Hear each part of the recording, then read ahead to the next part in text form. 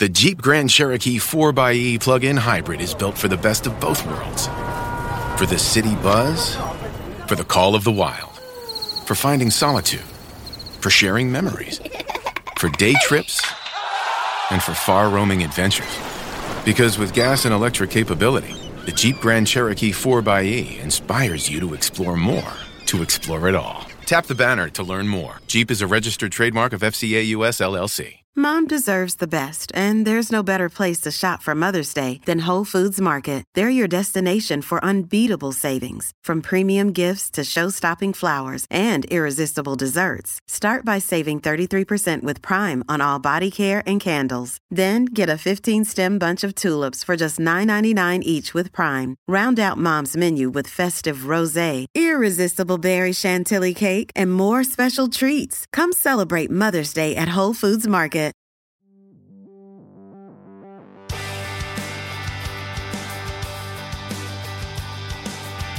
Hello and welcome to Series 2, Episode 2 of John Richardson and the Futurenauts. I'm John Richardson. I'm joined, as ever, by Mark Stevenson. Hello. Hello. And Ed Gillespie. Hello. I understand you two gentlemen have been sleeping with other podcasts while we've been away this week. What's going on, guys? Well, we like to play away from home occasionally, John. Unbelievable. You know, I do my other slightly more philosophical, not to demean our effort. How dare you? How dare you? I needed some intellectual stimulation, so I just, I had to go and find someone smarter to hang out with. No, I do the great humbling with my mate Dougal Heim, but I did another one this week with former work colleague of mine, actually, Hannah Fang. The title of her podcast is Crystals, Clits and Climate. Wow. We were doing a discussion around consciousness and capitalism. I've got two podcasts to mention, actually. So I only one because I love prog rock. Yes. So I was invited onto a podcast by a man who will be known to prog rock fans, a man called Roger Dean. And Roger Dean is an artist. He did all of the album covers for Yes. But talking about prog, my band Quantum Pig. Yes. Yes. Well, while I've been busy doing other things, Ian from Quantum Pig has done this brilliant podcast called Recovering Queen, where he and two other proggy mates find a Queen song, cover it, and discuss what it's like to try and recreate a Queen song from scratch for half an hour. Well, I tell you what, if you're into prog rock or Queen, then that sounds like a wonderful podcast. And I personally think that sounds fucking unbearable. But I'm sure he's a good guy. If you know him and you like him, then that's good enough for me. And I hope that in return, on one of their shows where they spend 4 hours discussing a guitar riff from Fat Bottom Girls, they will then plug our podcast. And they are as welcome to be as rude about me as I've been about them without having met them. Well, I mean, I think, though, we are talking about infidelity here, aren't we? Which kind of leads us on to today's subject. We are, yes. That was very slick. Well done. Well done. So we're here to discuss sex this week. I asked earlier on Twitter, I said, I'm with Mark and Ed tonight. We're going to do the podcast about sex. Is there anything you'd like us to discuss? A series of filthy posts that, frankly, sully the very name of not just Twitter, but all internet speech. Gareth Williams said, if I send you a little tip, will you put it in? Oh. Uncle Dave says, will you be having anyone on the show with practical experience?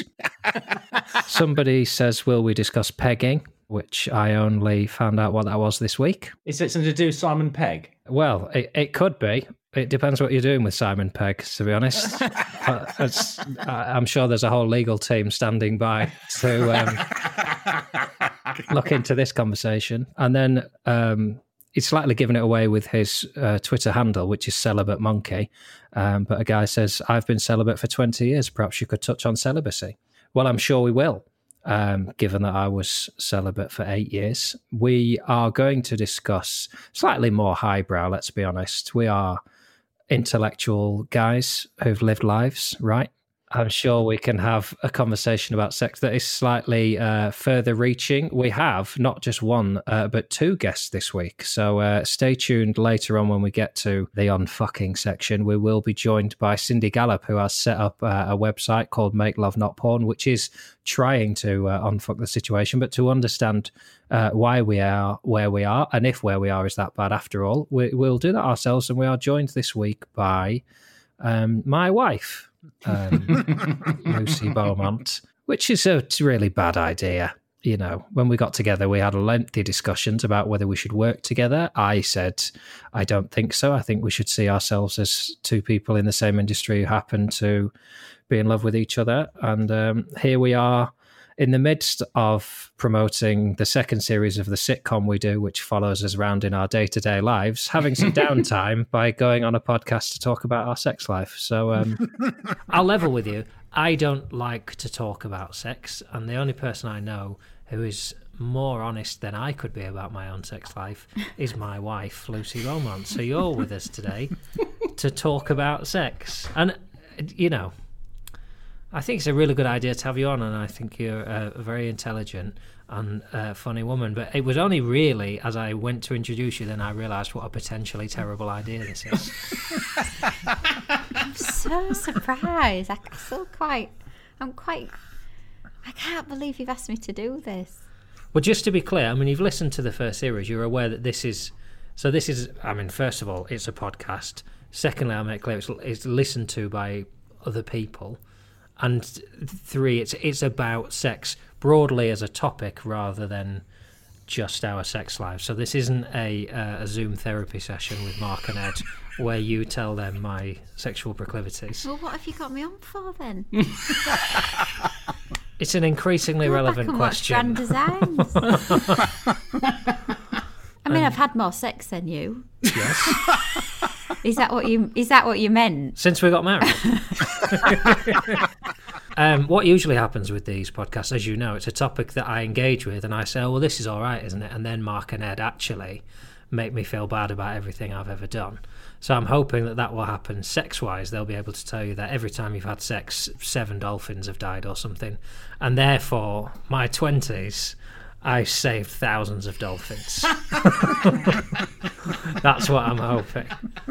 So we begin as ever with, well, I mean, even these questions have more gravitas now, don't they? We begin with how fucked are we? And that is a full and frank discussion about the current state of... Is it just a numerical thing this week? Are we going to say how fucked are we and you're going to give me the numbers? Well, kind of, because you are right, John. With this episode, our 3 questions that we usually ask, which is how fucked are we, how did we get this fucked, and how do we unfuck ourselves, do take on a kind of a whole new context, really, a whole new double-edged sword. So I think we probably have to talk about the actual sex itself, as in, you know, how often are people fucking, and then probably the wider context, which is, you know, how society views sex and whether that's healthy for us sort of societally and personally. So I think that's probably how we're going to have a go at it, and we'll see how that goes. Yeah, I've got views on the second bit, so let's rattle through the numbers. And I like to frame this with a Charles Bukowski quote, which is, "Sex is kicking death in the ass while singing, and if it isn't, you're probably not doing it right."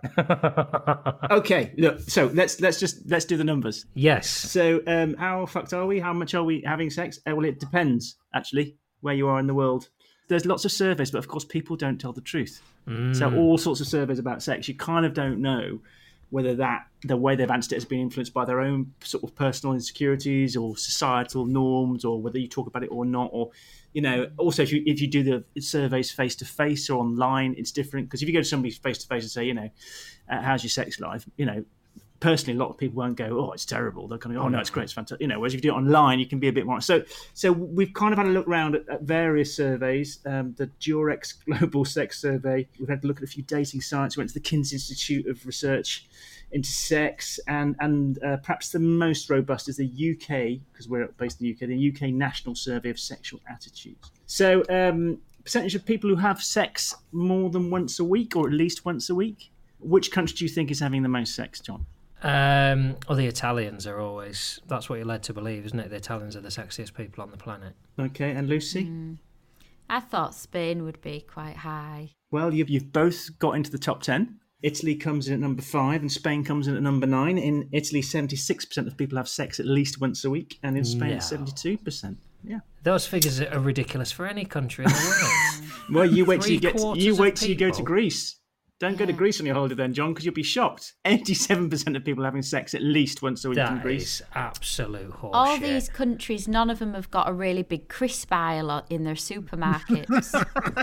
87, that's 9 out of 10 adults are having sex more than once a week in Greece. Yeah, and it's not far behind as Brazil, Russia and China. Wow. But the interesting thing is the discrepancy between the frequency of that sex and then the satisfaction with that sex. Because then if you go across and say, so 87% of Greeks might be having sex at least once a week, but only 51% of them are actually satisfied with that sex. So who are the most sexually satisfied nations in the world? Where's Sting from? Nigeria.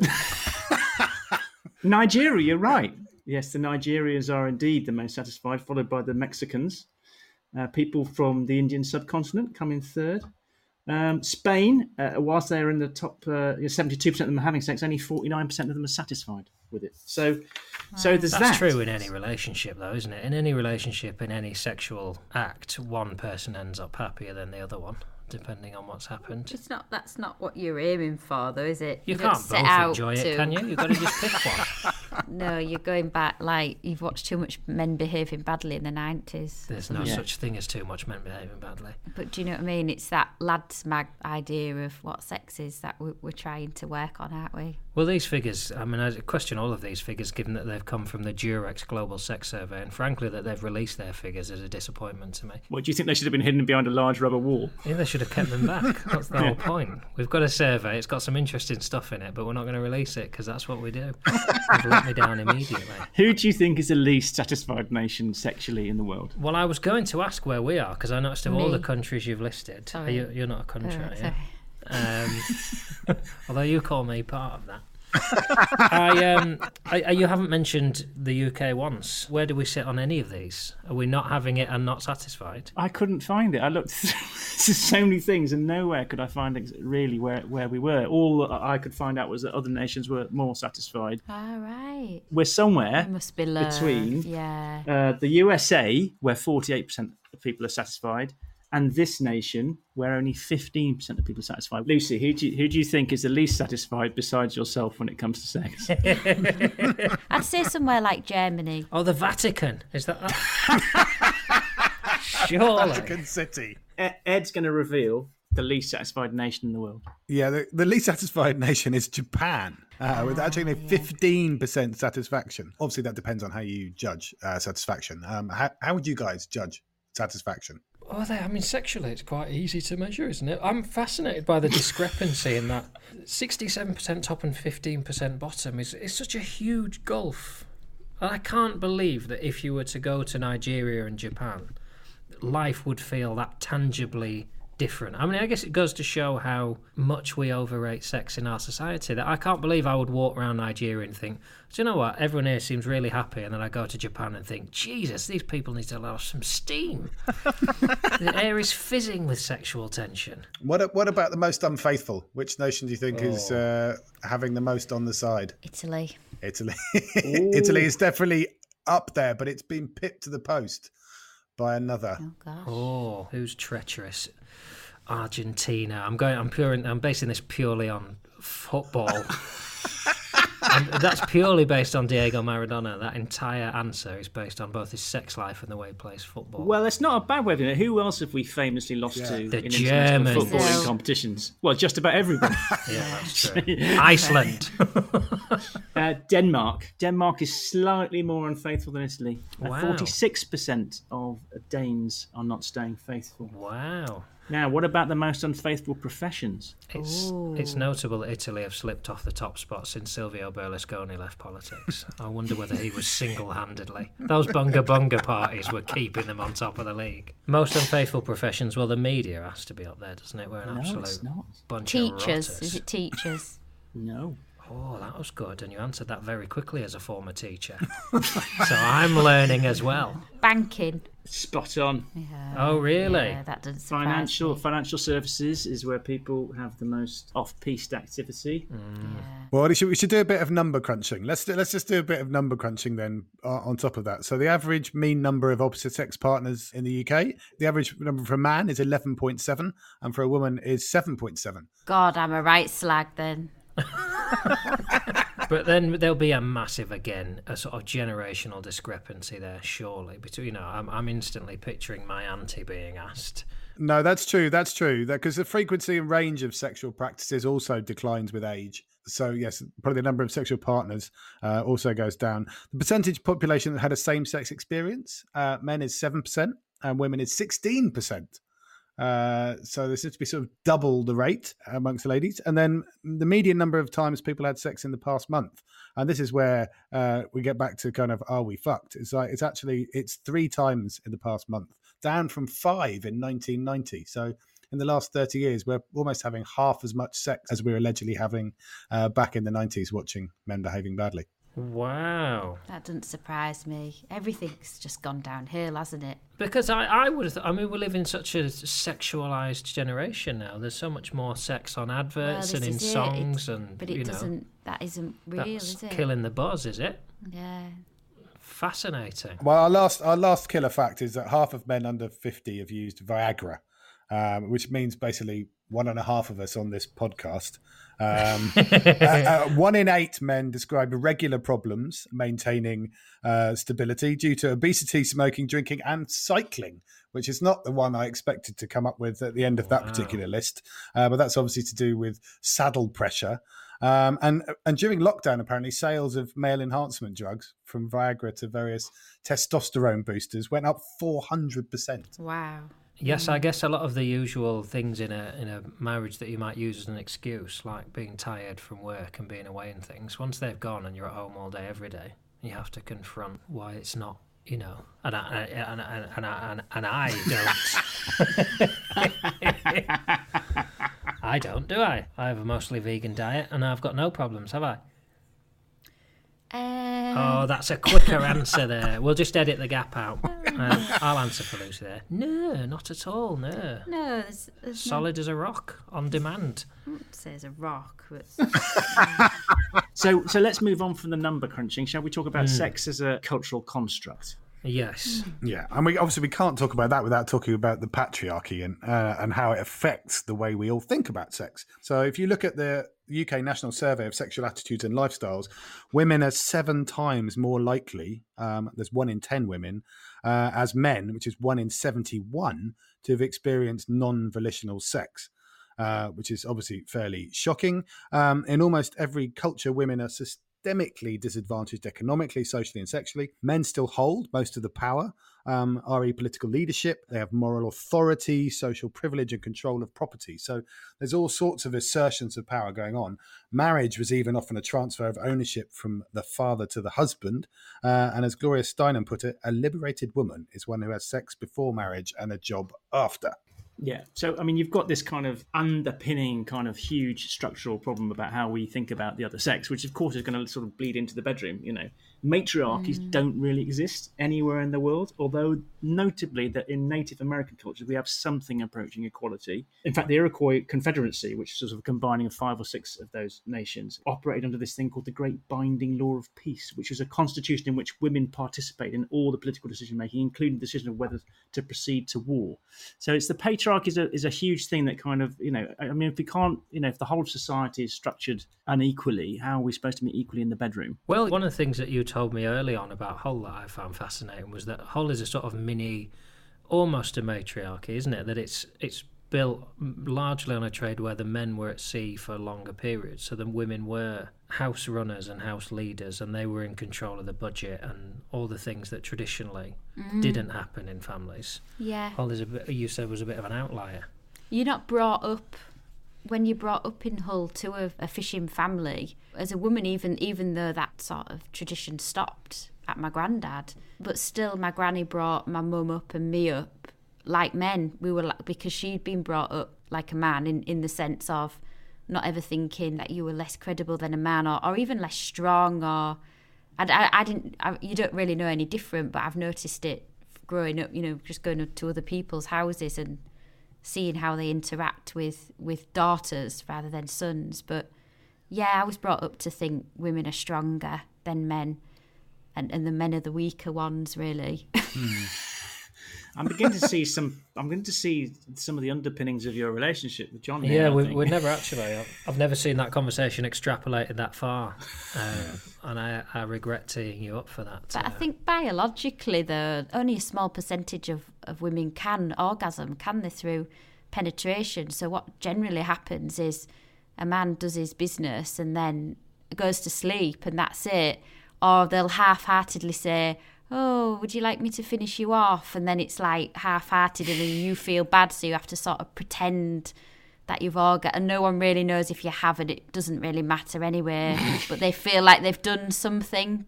But actually, I think we could put up with it because it's like we haven't managed to do it in time, the same time. And in an ideal world, you watch films when you're younger and a man and woman orgasm at the same time, and you keep thinking, oh, that might happen one day, but it never does. Which brings us on seamlessly, Lucy, to the emotional context. No, but I think it's really important because sex is so ubiquitous in culture. You know, you'd think we would all be open, relaxed, and comfortable with it, but you know, often the opposite's true. Many of us find it actually very difficult to talk about sex. It's often a sensitive and awkward topic that raises feelings of embarrassment, shame, or even inadequacy. Yeah, it's strange. I do think it is weird. I think that's one of the things I kind of want to talk about on this podcast. Is like it is like the most natural thing ever. We all do it. It's the whole reason we're here. And I have this theory that it could be tied up to our hind brains, our lizard brains, as they call it. Your lizard brain, when you meet somebody for the first time, basically what you do for the first 90 seconds or whatever, you're basically working out one of three questions, which is, do I want to eat it, or does it want to eat me? Am I going to kill it, or is it going to kill me? And do I want to have sex with it, or does it want to have sex with me? And that's all going on in the back of your brain the instant you meet anything or any new novel experience. I'm just wondering if by the time those three essential questions get translated through the cerebral cortex to your conscious brain, is any wonder that we're messed up about it? Because it's all about fear and fight and flight and whatever. And that might be the root of so many of our difficulties of talking about sex. But that's a fundamental shift then, isn't it, of sex as a means of procreating, which is a quicker and efficient and pleasureless act, and sex as this modern phenomenon as your measure of how successful your relationship is and how good you are as a partner. Those are two almost competing things. I mean, we have procreated, so you could argue that all of our sex, other than the time we had a child, was an irrelevance in terms of that very base measure of what sex is. Well, I think we'll come on to that, because I think the whole purpose of sex has been completely wrapped up in the idea of procreation. So that's the purpose of it. And that's partly a political thing. If you go back to the idea of sex without a why, with sex without a purpose. And there was a 1968 Reader's Digest article by author Pearl Buck, who said, everyone knows what the pill is, the contraceptive pill. It's a small object, yet its potential effect upon our society may be even more devastating than the nuclear bomb. And this is a really kind of politically conservative idea that, her argument seemed to be informed by hysteria that sex without a why, would spell the end of civilization. And you see that obviously in the Catholic Church and stuff as well. But, we're also entering an era now where the purpose of sex has to be beyond procreation. Does it need a why? Is it okay if sex is not about babies? It's actually just because we want to love and be loved. The problem with sex also, when you get down to it, as it were, it does make us all a bit vulnerable, because you're kind of you want it to go well, and then you're worried about criticism and rejection. And then if you reveal your sexual desires to your partner, you go, well, I'm really turned on by, I don't know, men behaving badly circa 1989 or whatever, that, and they reject that can be scary. And so, we're kind of scared witless on the one hand. And also, as Lucy was saying, being told that sex should be natural and we should be instinctively good at it. And I don't think that's true, is it? I think some people aren't good at sex. Like some people aren't good at dancing or aren't good at painting. I think it does feel like there is. I think there is a. It's not just a skill. It's not something you can learn. I think it's like what they say about acting. You can either act or you can't. I think some people naturally are just really good at it, and they don't even know why. And not with everybody, but I do believe in that sort of chemistry that just makes sort of some people's bodies respond to each other, and I think it can be in a relationship and then drift. And have people always orgasm? Then is this something we've found like sort of relatively in modern times? No. Paleolithic art dating back 30,000 years depicts people using dildos to pleasure themselves and each other. What that means is that we invented the dildo long before we invented the wheel.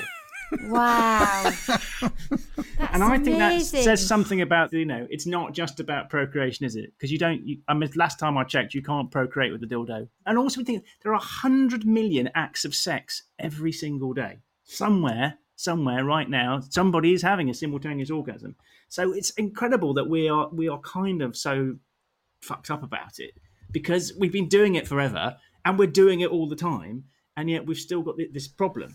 So we're moving, it feels, into the how did we get this fucked sort of seamlessly. And so what else do you think is to blame for this state where we're having less sex and we're less satisfied, other than... Well, I mean, as always, we come back to marketisation. You know, we've done what we've always done, which is something we come back to time and time again in these podcast series, is to rather deal with the systemic problems of patriarchy and human vulnerability and connection. You know, we marketise it as if the market will solve the problems for us. So sex becomes a commodity. As Steve Martin, the comedian, said, I believe that sex is one of the most beautiful, natural, wholesome things that money can buy. It's lovely hearing all these quotes from other comedians. I forgot how... I've really missed this throughout lockdown when we weren't doing the podcast, to be reminded of the great quotes of all my peers. Yeah, I don't think they're your peers, are they, John? Is there a time limit on peers? No, but it's weird, like the marketisation of everything that we do. And for instance, like, so there's a lady called Catherine Hakim, and she's a sociologist who works on women's employment and women's issues. And she came up with this theory of erotic capital, right? It's like a personal asset, you know, along with economic capital and cultural capital and social capital. And she argues that erotic capital is increasingly important in the modern world. And it's you know, it's how much, you know, kind of sexual capital you have, and it's made up of beauty and sexual attractiveness and how vivacious you are and how you present yourself. So even in sociology, we find sort of the language of the market sort of infiltrating everything. And when we're single, don't we talk about being on the market, you know? And so sex is a product now, and I think it makes us a product as well to everybody else. And we know, of course, we know that sex is a product because it sells other products, doesn't it? And I think it's because the marketing professional tells us because it goes straight to your hind brain. You know, if you put something that looks sexy up, you cannot help but pay attention to it, because that hind brain, which is doing the first thing, which is do I want to have sex with it, do I want to eat it, do I want to kill it, just leaps into action. Although it turns out you can only use sex to sell sort of impulse buys. You can't use it to sell complex projects like financial services or cars. You know, like, you know, you don't get adverts going, our new fixed rate mortgage will make you horny. That doesn't really Oh, I don't know. Have people tried it? I'd love to see the people that make perfume ads let rip on pensions and vice versa. Yes. Just for a little while. And the trouble is that, you know, spinning off the back of that, the problem is that when sex is almost seen as a consumer good, we then start to treat it like we do all the other goods. So then we start to demand our consumer right to sex in a way that we might demand our right to food. And you tie that with the patriarchy, and then you get the really weird and horrible stuff, you know, like the whole world online that we might call the manosphere, you know, the kind of the websites, blogs and online forums that promote some odd forms of masculinity, you know, hostility towards women, you know, the strong sort of backlash to feminism and the exaggerated misogyny. And then at the most sort of extreme extent of that, the apogee, if you like, you get the incels, you know, this whole sort of nasty online subculture who define themselves as unable to find a romantic or sexual partner despite desiring one. And then you get all this resentment, misogyny, misanthropy, self-pity and self-loathing, you know, even racism, because of their idea that they're entitled to sex, you know, that it's been reduced to that transactional level, and even ends up at the worst instances as a kind of resort to sexual violence against sexual active people. I'm wondering whether the sort of argument about marketisation and because it is, and we're sort of talking about it together because there is an inherent comedy about a couple discussing their sex life together, because it is, whilst it's marketed and it's, you know, discussed a lot, it is still the most intensely private thing that you can do. And unless you're absolutely insane, it is something you do just with you and that other person, except for a select group of people, I guess, who enjoy to be, you know, around other people or like to be watched. That you're certainly speaking through my 20s. It felt like the most interesting thing I could do about myself, or the most countercultural thing I could do, would be to not have any sex, because it just felt so pointless when everybody else is doing it and talking about it. I find it actually quite easy to disengage from, and it's the one thing I would say in my life, like, of all the sort of weirdness and the foibles you exploit for your comedy and the tidying up and all that nonsense, The one thing that I never really discussed in any depth with anyone is the 8 years of my 20s that I didn't have sex with anyone, because it felt really easy to me. But I don't know many other people who do it who aren't in the category of sort of loner weirdos who then go on to do something so horrific that everyone goes, oh, right, I see, well, that makes a lot of sense then. But, you know, the marketisation and the discussion of it is precisely what puts it. It doesn't surprise me that people are having less sex, because just the whole thing seems grubby and so detached from what it actually is that it just puts you off the whole thing. Well, yeah, I mean, it's not surprising, and it really does. I mean, there are a lot of people who are genuinely put off full stop. We have, you know, the rise of asexuality. People who don't or extremely rarely feel sexually attracted or romantically inclined to anyone. And this is absolutely distinct from celibacy, which is an active choice of abstention from sex. You know, so it's an orientation, not a behaviour. And actually, with Spitting Image being back on the telly, I'm reminded of the old Boy George line on celibacy when he said, "I prefer a nice hot cup of tea, but it doesn't half make your willy sore." But we were actually seeing the rise of this. Is apparently 1% of the UK population actually define themselves as asexual.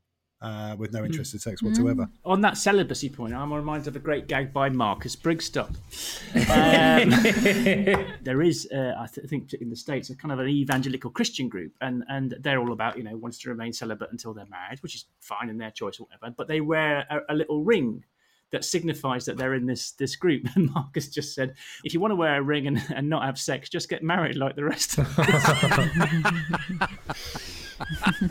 Well, I mean, discussing patriarchy, the entire porn industry seems something developed by men for men. It's a very male view of what sex is, and it's huge. It is. And I think that's marketisation point. It's kind of the ultimate marketisation of sex, isn't it, point? But it isn't sex. And it does have this very distorted view. And I found this amazing quote, which I think enlightened me. And it's from a guy called Harry Broad, he's died now, but he was professor of sociology at the University of Northern Iowa. And he said, men look to sex for fulfillment of non-sexual emotional needs, which is a quest doomed to failure. Part of the reason for this failure is the priority of quantity over the quality of sex, which comes with sexuality's commodification. So you kind of, because men are so emotionally stunted, and that's part of the problem with the patriarchy as well, that you're not allowed to express your feelings, you kind of look to sex or pornography or whatever it is to try and fulfill this gaping void in you, which isn't actually a sexual problem. It's another emotional problem. And then, of course, if you can't solve it, you know, you get all these kind of weird reactions, you know, at the one level. And given how important sex is, like biologically and socially and in terms of building relationships, you would hope, wouldn't you, that porn would be actually this massively respected art form. Like it would be like this wonderful expression of the human condition. But as you've been saying, Lucy, it's just really very shabby. I think it's a bit like, you know, I kind of hope that porn would be a bit, you know, like the equivalent of Stevie Wonder. But when you get to it, it's more like Jedward. Yeah. I mean, isn't there like the sort of like young directors and stuff trying to make like, there is like porn that I see more as like millennial sort of vegan friendly, you know, but artistic. But I don't think it's popular, is it? Like, you know, art house porn, but. I mean, vegan food isn't popular yet, so vegan porn, I think. But you know what I mean? Like, it would probably be more like same-sex stuff. And I believe they call it pornography. I always go back to the Rod Stewart quote on porn. He said, "If I'm hungry, I don't want to watch a video of someone eating a sandwich." But the scary thing is actually when you look at the kind of, you know, and Mark and I as reluctant futurists often, you know, look at adoption curves of new technologies and new products. And if you look at the speed of adoption, like, you know, when airlines first arrived, it took 68 years for aviation to reach 50 million users from its inception. If you go something like the television, it was 22 years to reach 50 million users. The internet was 7 years. And then when Pornhub was launched, it took 19 days to reach 50 million users. And so this marketisation thing is hugely problematic, and it is also, unfortunately, hugely popular. And that whole sort of sex tech world, you know, which in its ultimate manifestation takes us into sort of virtual reality pornography, robot girlfriends. I mean, Harmony, which is the world's first AI sex robot, it is basically like a sort of, Stepford wife. There's a $30 billion a year sex tape industry. So it is absolutely enormous. And I think, as Mark said earlier, a lot of it comes back to the fact that we're so uncomfortable with talking about this stuff. So it ends up being covert and buried and confidential and done alone in front of a screen rather than things that we should have flushed out into the open. Where do you see it going then as to the futures? And we will, after this, we'll get onto the how we unfuck ourselves because it feels like we need it. But it feels like we're almost at a nadir now and it's going to go down and down of, as you say, this reluctance to A, understand what sex really is, B, to discuss it with any sort of maturity or interest or honesty in a way that's going to move it forward, and see this continuing to sort of just sneak behind doors. And, you talk about the success of Pornhub is evidence that we're raising a worse generation of men in terms of their sexual understanding. Oh, God knows what a 15-year-old's understanding is of things now. It was bad enough when I was at school. I always quote Thomas Pynchon, who's the guy who wrote Gravity's Rainbow. And in that book, he has this great quote. I'll probably get it slightly wrong. He says that if you're asking the wrong questions, nobody has to give a fuck about the answers. And I think when it comes to sex and relationships, we're asking the wrong questions. And actually, because there's quite a lot of profit in getting us to ask the wrong questions. If we were all emotionally connected and had a balanced view on sex and we were able to discuss it freely, well, maybe you wouldn't be able to sell us all that stuff, all that insecurity. And happiness is not profitable. To actually have that proper conversation and to actually talk about the emotional stuff, we'd have to dismantle a lot of stuff that's very profitable to people, including the patriarchy itself, because the patriarchy absolutely exists and has existed on the ability to subsume women. And the status quo is always very well funded. Why would you, as the owners of Pornhub, want people to become sexually enlightened? Exactly. Nothing kills insecurity more than intimacy. And all of these things are just a kind of simulacrum of intimacy. And that's actually what people really want. And they're being sold a completely false ideal, an idea, a manifestation of intimacy. It feels a natural point then to move on into the how we unfuck ourselves. We're heading that way anyway. I will, at this point, an uncomfortable truth is that what happens here, Mark and Ed, and you are not privy to this because you don't live in our house, what you say here, I go into the house and tell Lucy as if it's something I've learned by doing reading, so that she thinks I am an interesting and stimulating person. And such that might still happen, I wondered if it was a good point now to release Lucy back into her life. Are we like the Cyrano de Bergerac characters? You are absolutely my earpiece. Do you think in the future we should get a dildo? Well, I mean, as Mark said, 30,000 years of history can't be wrong. Yes. And on that note, I think probably we've moved on from rock as a but talking about rock, I do think Lucy should stay for this bit because it's her era. Yes, I think the answer comes from Salt and Pepper. Let's talk about sex. If you look at the lyrics to that song, they're pretty good. Let's talk about all the good things and the bad things that may be. Let's talk about sex for now to the people at home or in the crowd. It keeps coming up anyhow. Don't decoy, avoid, or make void the topic because that ain't going to stop it. So it's all going to be with us. And I thought when you look at that in that context, I mean, I'd never really thought of Salt and Pepper as cultural icons, but I am having to reassess their oeuvre in light of that lyric. You should give up the prog rock and take up rapping, Mark. That was that was edgy. I think we've had some edgy conversations on this podcast, but if Salt and Pepper were listening to that, your rendition may be the closest we've come yet to getting sued. What you just did to their work. Well, this has been wonderful. Thanks, Lucy. Thank you so much. Take care. Bye. So we are delighted this evening to be joined to discuss the future of sex by Sydney Gallop, who is the founder and CEO of MakeLoveNotPorn.com, which is a pro-sex, pro-porn, pro-knowing the difference website. She turned this into the world's first user-generated, human-curated social sex video sharing platform. And the whole idea of it is to socialize and normalize sex in order to make it much easier to talk about, to promote consent, communication, and all the good sexual values and good sexual behavior that we would expect. Cindy's also had a few challenges fundraising to find investors for this. So she's also raised the world's first dedicated sex tech fund, alltheskyholdings.com. She speaks at conferences globally. I first heard her speak at an event in London a few years ago and was literally blown away, which is appropriate because she describes her approach as, I like to blow shit up. I am the Michael Bay of business. So Cindy, welcome to the show.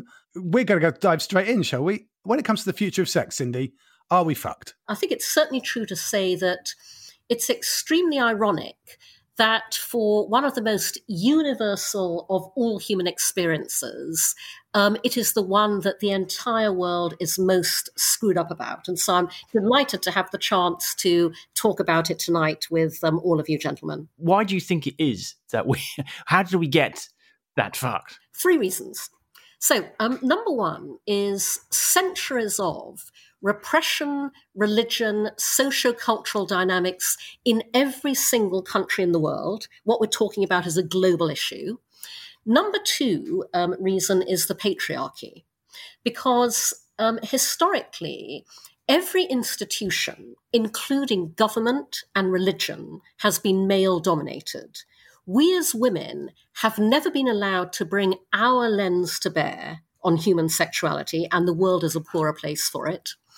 And then the third reason is, very straightforwardly, the world makes it fucking difficult to innovate and disrupt social narratives around sex. You know, that is a huge factor in why even today in 2020, we are all so fucked up about sex. So who is trying to shut you down then, Cindy? When you say, like, you know, that there's a massive intolerance for the disruption of the social narratives around sex, where is the resistance coming from? So that resistance is unfortunately integrated into every single aspect of society and business. This was the one thing that I really had no idea of when I set out to build Make Love Not Porn. Every piece of business infrastructure any other tech startup gets to take for granted, I can't, because the small print always says no adult content. And this is all pervasive across every single area of the business in ways that people outside this sphere don't realize. I can't get funded.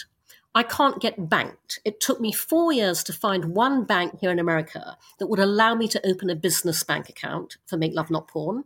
Try doing business without a business bank account. It's extraordinarily difficult. Every single tech service that we need to use to operate our video sharing, video streaming platform, be that hosting, encoding, encrypting, the terms of service always say no adult content.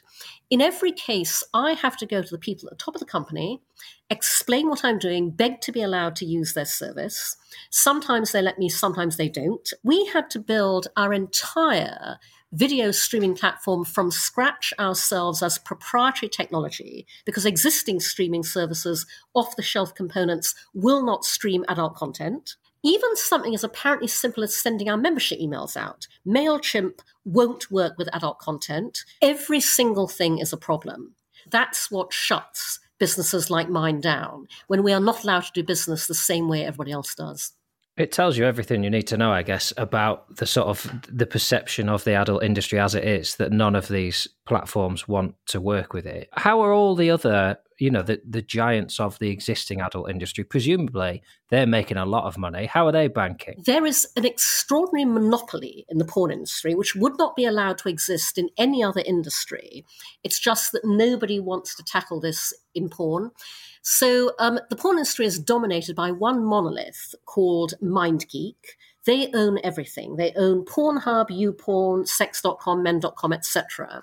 When you are that monolithic, and when that much money goes through you, you'd be amazed what banks and Wall Street are willing to do that they will not do overtly, and they won't do for anybody else. So it's not a question really of what you do, but how much you make. Yeah, exactly. Is it easier for you to try and, is your aim to try and get to their sort of size of business, or is it too much of a challenge to go in and try and change the operating system for these banks? Well, again, I'm not operating in the porn industry, so that's got nothing to do with me. But what I am out to do is absolutely to scale massively, because, I realized I needed to create a big business solution to tackle this huge global need. And I use the word big advisedly because even then, 11 years ago at concept stage, I knew if I wanted to counter the global impact of porn as default sex ed, I would have to come up with something that at least had the potential one day to be just as mass, just as mainstream, and just as all-pervasive in our society as porn currently is.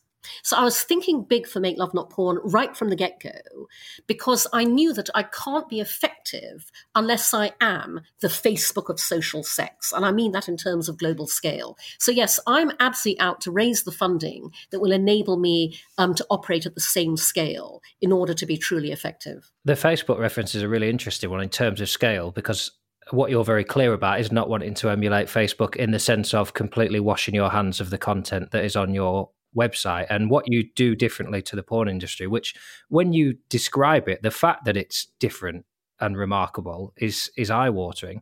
The people who upload the content onto your website, they own the content, they make some of the profit from the content, and they can withdraw the content at any point, which is the fact that that is different to the porn industry is remarkable. And the reason for that is I simply decided to take every dynamic in social media and apply them to the one area no other social network or platform will go, because I'm out to socialize sex, bring it out into the open, to normalize it, take the shame, embarrassment, and guilt out of it so that we can all talk openly and honestly about it. And so the contrast is that the young white male founders of the giant tech platforms that dominate our lives today are not the primary targets of harassment, abuse, racism, sexual assault, violence, rape, revenge porn.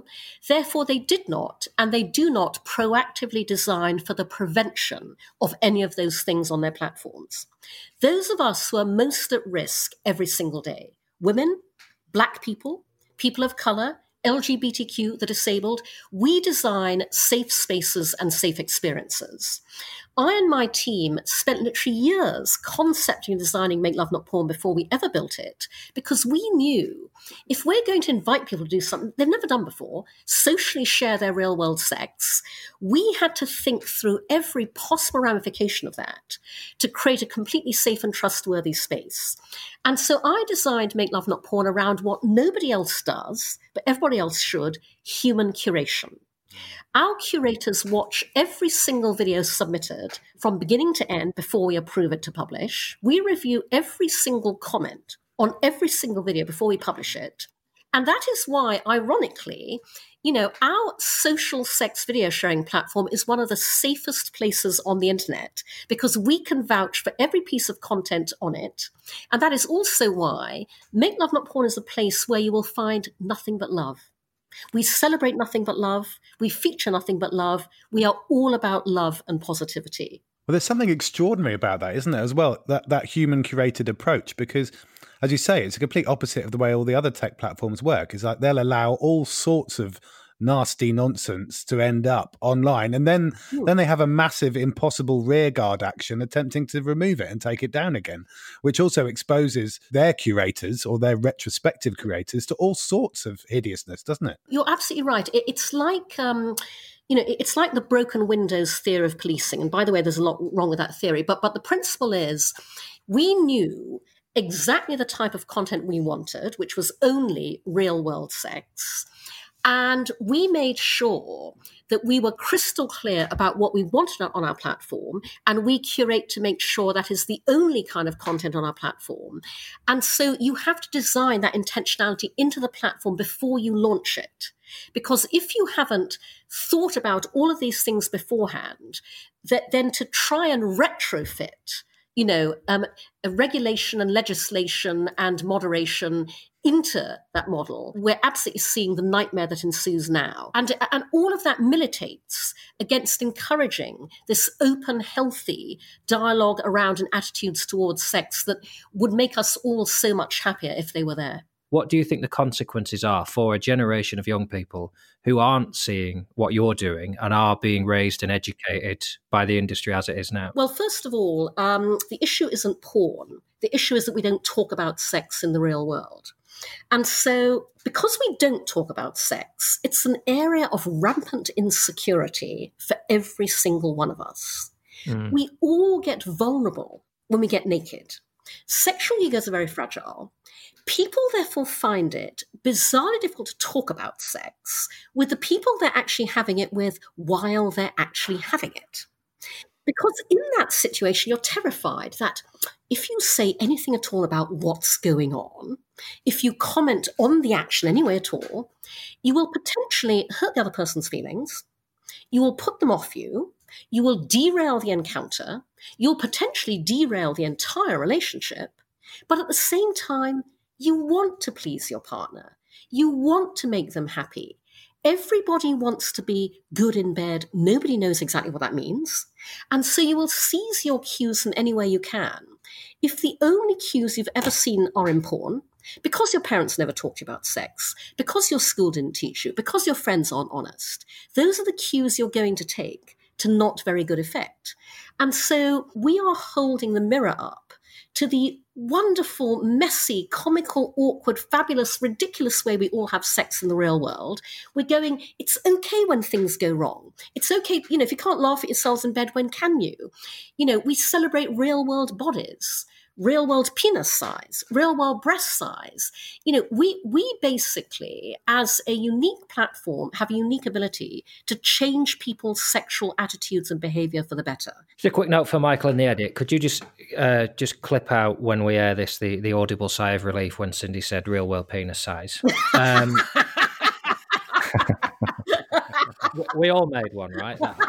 Ed and Mark. I'm not saying it was me that made it. I'm just saying one of the guys. I think I picked up. Well, I'm speaking as a man who 99.9% of the seduction I've done of any woman in my life has not involved my penis. The penis is the very last thing I use to seduce. Well done, you! Oh my God, well done! Seriously, that's fantastic. I think you think I mean like oral sex and nipple stimulation. I'm talking about reverse parking. I like a woman to see me reverse park. I like a woman to see me load a dishwasher. Well, that too. But non-penetrative sex is a wonderful, wonderful thing. I wish society understood the opposite of what it thinks is true. Women enjoy sex just as much as men, and men are just as romantic as women. Yet neither gender is allowed to openly celebrate that fact, and we'd all be a whole lot happier if they were. It's in so many ways, and sadly, it's becoming the recurring theme of this podcast, whatever topic we discuss. Everything comes back to the sort of male domination of various industries and worlds, and the fact that that's been allowed to happen around the biggest and most essential thing on the planet, sex, is it's even more staggering, to be honest. Should we move on to the future and how we start to change some of these things? As people, what we can do as individuals to start combating the way things are now. Everything in life starts with you and your values. And so I regularly ask people this question: what are your sexual values? And nobody can ever answer me because we're not taught to think like that. Our parents bring us up to have good manners, work ethic, sense of responsibility, accountability. Nobody ever brings us up to behave well in bed. But they should, because in bed, values like empathy, sensitivity, generosity, kindness, honesty, respect are as important as those values are in every other area of our lives where we're actively taught to exercise them.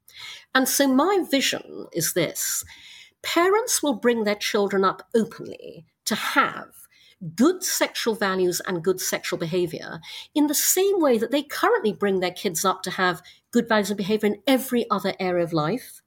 We will therefore cease to bring up rapists, because the only way that you end rape culture is by inculcating in society and openly talked about, promoted, operated, and very importantly, aspired to gold standard of what constitutes good sexual values and behavior.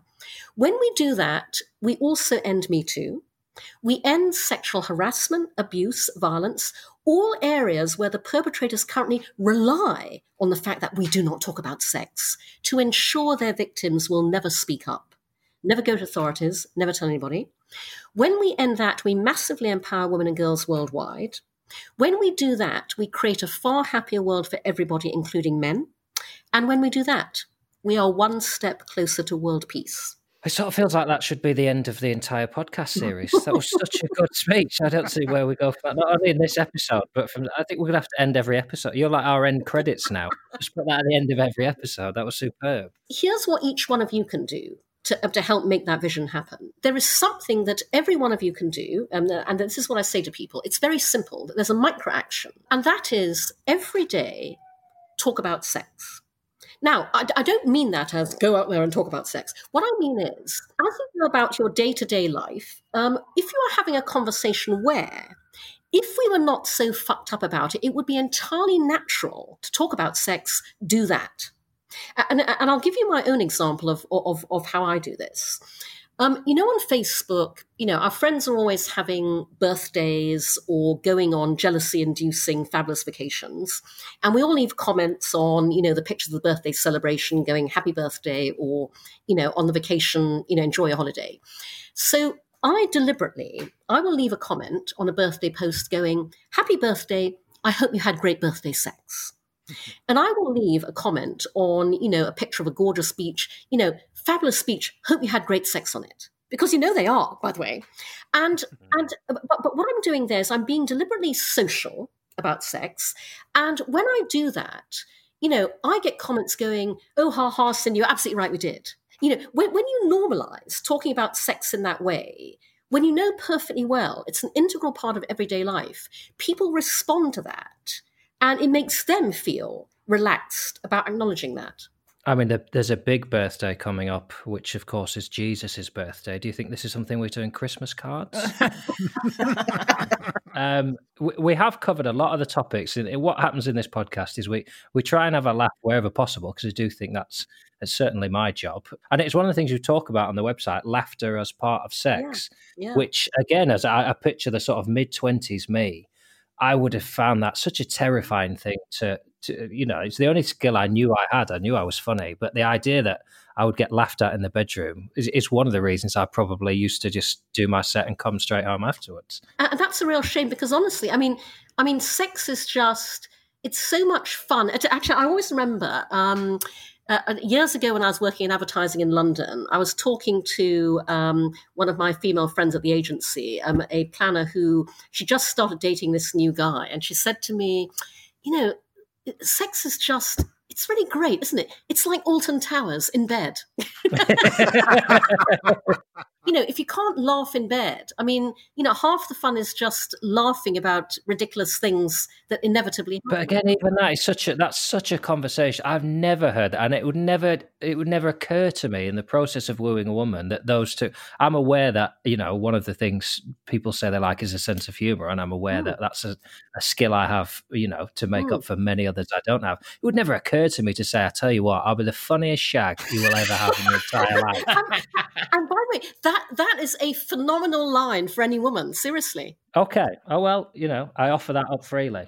I can imagine that what John you do halfway through sex and after this will be you'll say, do you mind if I just do a bit of tidying up because I feel a lot more comfortable? You are a bit like that. Lights off. The ultimate tidying you can do, isn't it? Lights off. If the mess just disappears, both physically on my body and around. I was going to add to that, don't be afraid to keep a notepad by the bed, or a dictaphone handy. The one thing I will say is, given everything we've been talking about, Make Love Not Porn really operates in the single biggest market of them all. Not sex, not porn, the market of human happiness. And that's why everything we're doing has the power to really change the world through sex. Wonderful. Cindy, thank you so much for joining us. We often come back to the systemic change challenge theme of the podcast, which is always when we talk about the marketization of something as being a problem. But when you talk about the market of human happiness, then actually I think the marketization of this might be part of the solution. So thank you. It's a pleasure.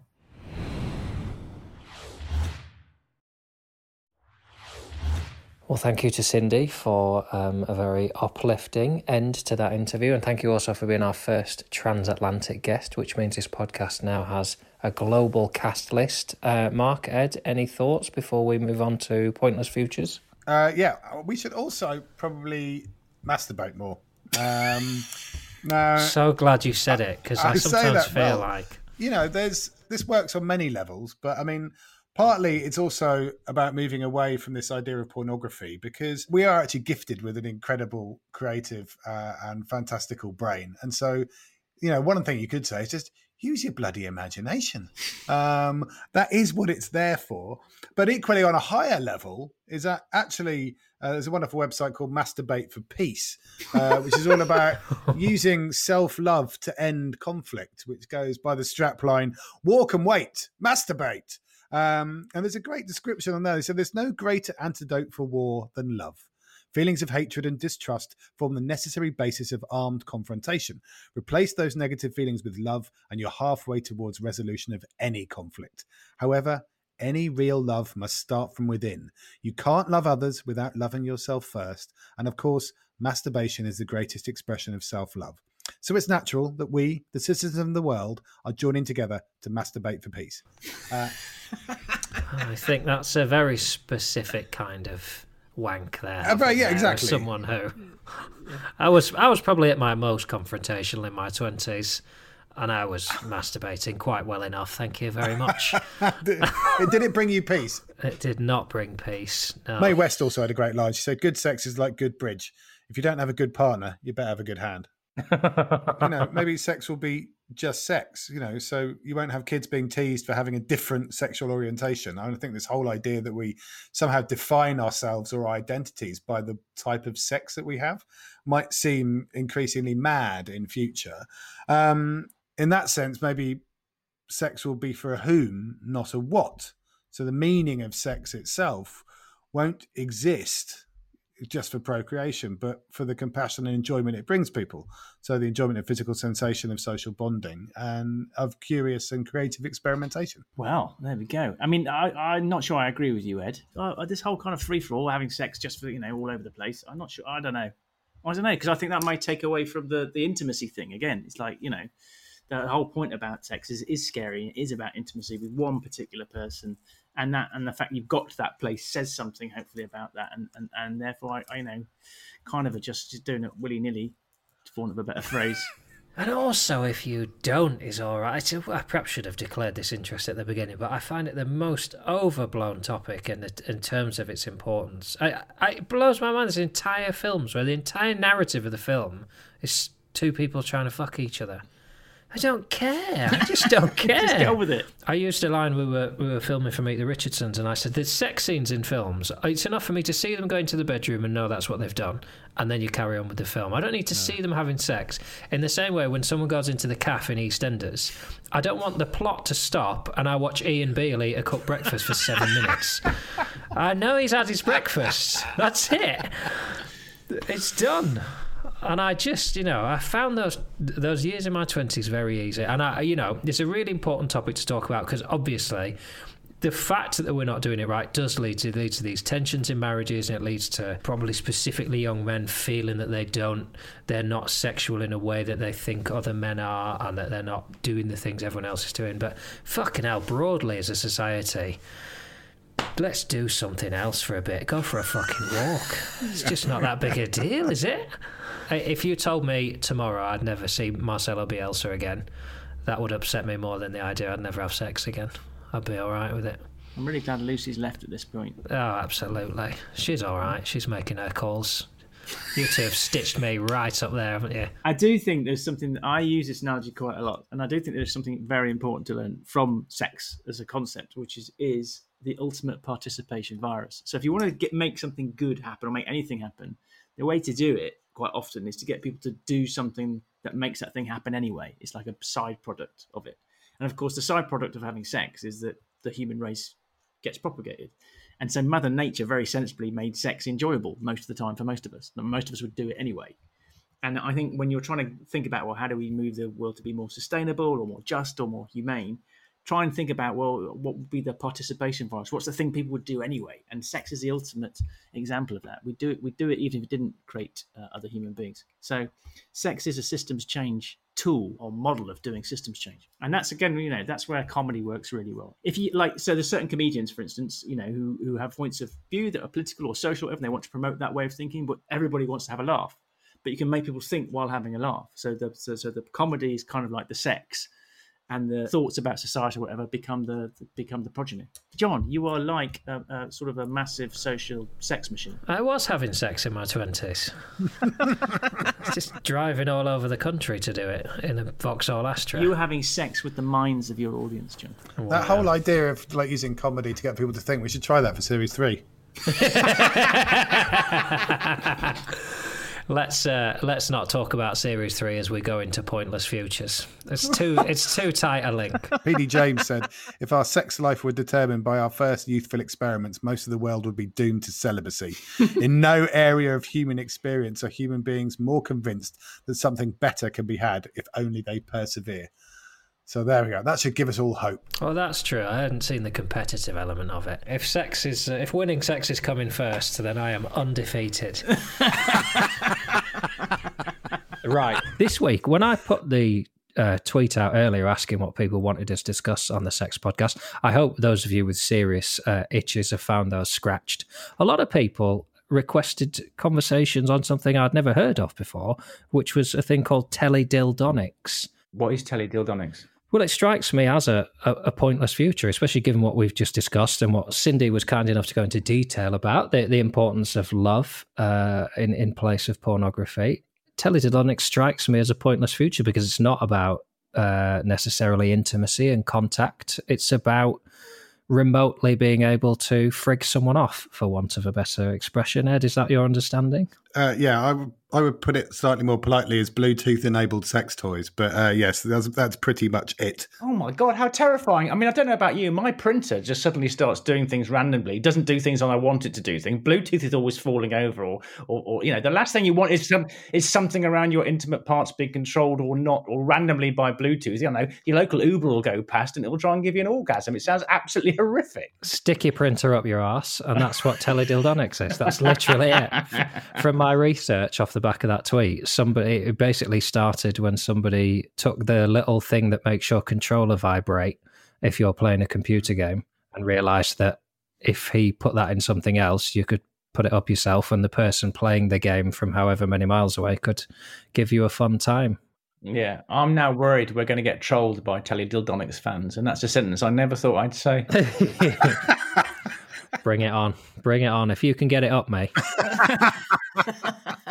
Thank you to our guests, to Cindy Gallop and to Lucy Beaumont, and thank you to you, Mark and Ed, because I feel that we've even ended by saying how important it is that we focus on intimacy and personal relationships. And can I say again, it's been joyful spending this time in your company.